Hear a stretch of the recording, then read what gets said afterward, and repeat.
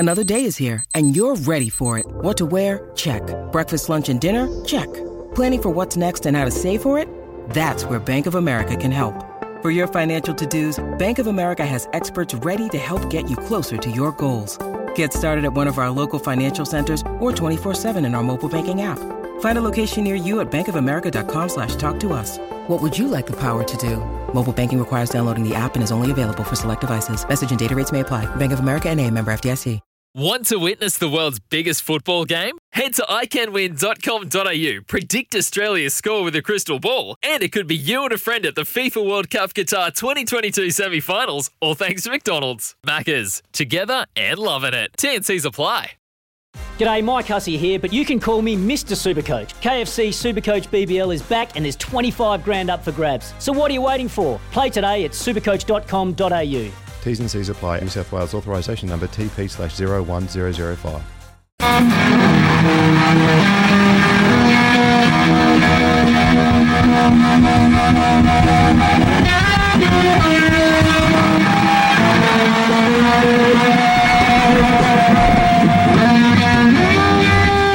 Yes, Jimi Hendrix comes to visit, this time every Tuesday as we look at our Mount Rushmore, and the subject today is the 4 losses in sport that have hurt us the most. John Day, I'll give you the chance to open the batting today. How's that? Cheers, Smithy. And man, it's like, just from a point of view as a spectator of losses that hurt, I bet they hurt a lot more when you're actually involved, Smithy. And we've had a lot for the 92 World Cup, haven't we? So wonder if that will pop up. My 4th loss that hurt me the most came back in 1997 when I was a 15-year-old boy. Now, 5th tackle. This is it. And the chance. Andrew Johns. Here it is. Knocked down by Manly. 6 more tackles. There's 20 seconds on the clock. Albert, he will play it. 21 metres away. Down the blind, Andrew Johns. Inside for Albert. Albert will score. Albert will score. Newcastle have won the grand final. Albert is over. Manly has been beaten by Newcastle on full time. Yeah, Manly led the NRL all year. My childhood favourite team. And in 1997, it was 16-all. We charged down the drop kick, but then they still won, the Newcastle Knights. Darren Albert, and it haunts me to this day, Smithy. So that's my number 4 loss that hurt me the most. Manly losing to Newcastle 97. And what about Rabs Warren there in the background trying to describe that drama there? That was something special. Well, I go back to 1974. Remember we had Dick Taylor on after he'd won the race, that 10,000 metres on day one, set up the Commonwealth Games. We had a fantastic Commonwealth Games. So then it came down to the blue ribbon event, as it was termed back in those days, the 1,500 metres, and this happened. 200 metres left in this devastating race. And if you have seen the footage, you can see how I accelerated to the 200 metres and then I relaxed. When I relaxed, John Walker, Ben Gibcho and Rod Dixon started to move. And I saw them at the corner. And when we got to the straight 100 metres at the finish, I saw John Walker coming behind me, and I said, okay, now it is the time to say, catch me if you can. Very close to the world record. He wins. Walker next, Gibcho next, Dixon next, and the world record has been taken apart. Sensational, wasn't it? Well, almost. That was Filbert Bayi, of course, if you don't remember. Just outlasting John Walker. That was, for me, going to be the crescendo. I was 17 years of age at that time, and that was going to be the highlight of my whole sporting life, watching Walker just finish it off in style for us, and he couldn't quite get to Filbert Bayi, and that left an impression on me. Yeah, what a crowd too. Man, that just comes through the radio, doesn't it? Holy moly, what a race, and well done to Bayi. My number 3 of sports losses that have hurt me the most, don't penalise Richie McCaw. Red and black jumpers. Now Tolu Latu goes to ground. Well, that trick is dangerous. They're going to win it, though. There's a penalty. Well, it's 45 metres out. And it's against Richie McCaw, ironically. You weren't a tackler. Less than 2 minutes remaining. Righto, here's the discussion. Is it Kurtley Beale or does Bernard Foley have 45 metres in him? So, Bernard Foley. The crowd's all starting to stand. These enormous blocks of people getting to their feet already. 45 metres back. Bernard Foley. It's got the legs. It's got the legs. The distance. Over!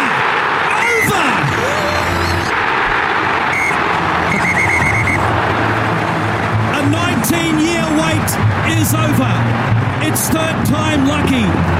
Denied in 05, denied in 08 by the Crusaders, but victorious in 2014. The New South Wales Waratahs have got the monkey off their back. Yep, 2014 Super Rugby final. Richie McCaw penalised, and you can hear the referee, you weren't the tackler. He was the tackler. Got a turnover, but penalised.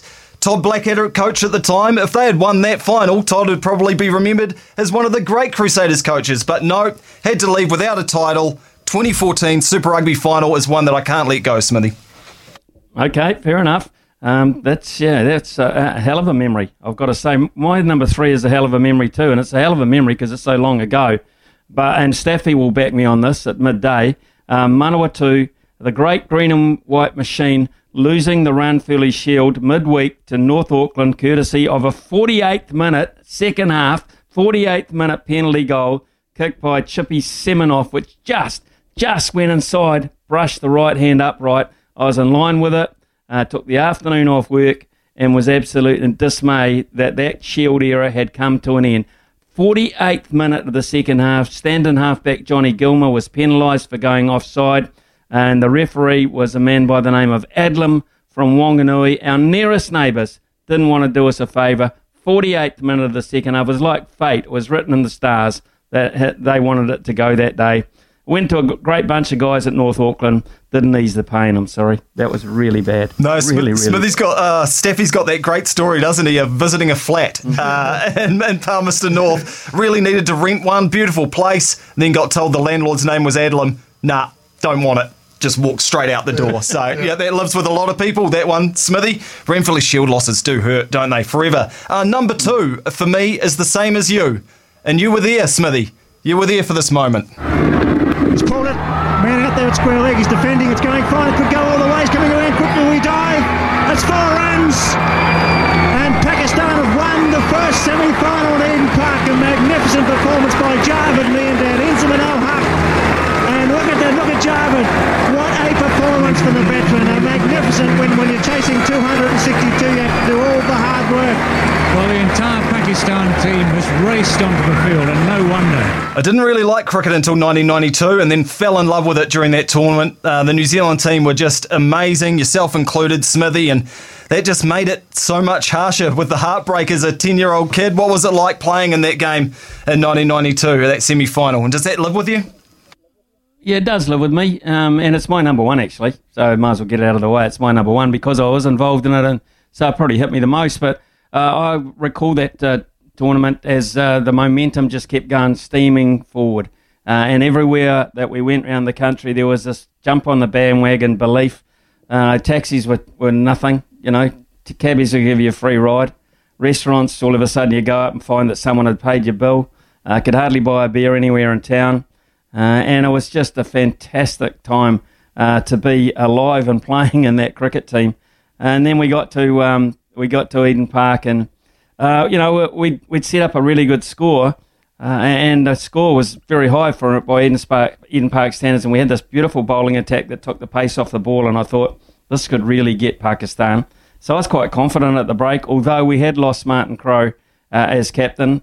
He decided not to field. He'd done his hamstring, and he wanted to know, on the basis he thought we'd get there, he wanted to give it every chance to be able to play in the final. So he didn't go on the field, and John Wright took over, and it just didn't work out for us. And they had 2 players that stole it off us, really, for mine. Everyone got into the fact that Inzaman al-Haq changed the course of the match. Well, his momentum did, his innings did. It changed the course of the pace of the match. But effectively, the man that we had to get rid of was Javed Miandad. We could not get rid of Javed Miandad. He was the rock. He was the experience that was always going to carry them through. One of the toughest batsmen I've ever seen on a cricket field. Not so much because he could handle the pace or the bounce or anything like that, because mentally he was a street fighter, an absolute street fighter. And until we got him, we were always in danger of coming second, and that was it. And it did hurt. And the lap of Eden Park, where you saw a lot of players in tears, I didn't actually burst into tears about it, but I knew it was my last game of cricket. ever for in terms of seriousness at all. And I was hell-bent that was going to be it. If not, it was going to be the World Cup final. So, yeah, sad memories. Sad, a little bit tough to take, and every now and then it comes up. Yeah, but what a ride. Man, that just like, I wouldn't have loved cricket as much as I did without that 92 team. Well, we might as well do your number 2 then, Smithy. 2 to win. Yeah. Guptill's going to push for 2. They've got to go. Throw's got to go to the keeper's end. He's got it. England have won the World Cup by the barest of margins. By the barest of all margins. Absolute ecstasy for England. Agony for New Zealand. It's not in my top 4 because we didn't lose, Smithy, but it is number 2 for you. Because I guess we did lose. Yeah, well, it is a loss, isn't it? It is a loss. We didn't win it, did we? Our name's not on the cup, so there you go. And that hurt for a number of reasons. Not so much as the other one because I wasn't on the field of play and couldn't do anything about it, so you're just sort of there. But being able to call it and reflect on it and look at it, and then the pain of that actually didn't kick in till quite some time afterwards because, involved in the working side of it and the commentating side of it. And then you realise just how close we got and how many little things conspired against us on that afternoon at Lord's. That's where the pain really did set in. So I felt on behalf of the players. I've felt on behalf of cricket in this country, actually. That one, I won't say the one chance. We've won a title since then, and we nearly won one the other day. But that, to me, was one that'll sting forever. As long as I've got a bit of breath there, I'll always remember that for a number of reasons. And this one is my number 1. Wayne Barnes, grey jerseys, 2007. Forward in comes Damian Traore, using his pace. Well, it might have been a touch forward, but he got away with it. Michelin, they pass inside, and Josiel over. We're into the last minute. Back it goes, and the drop goal attempt. It should be short. And wide. Oh, and they've lost it forward. And this is going to be it. Elissalda is just going to run the ball off the bench into the stand. And France are still in the World Cup. Don't think we need to reflect on that, Smithy. Should we just move on? No. Move on to Staffy. Yeah, we will. Wayne Barnes and All Black teams, 6 losses now with him refereeing. And quite a few of them in non-black jerseys. Something in that too when Wayne Barnes is around.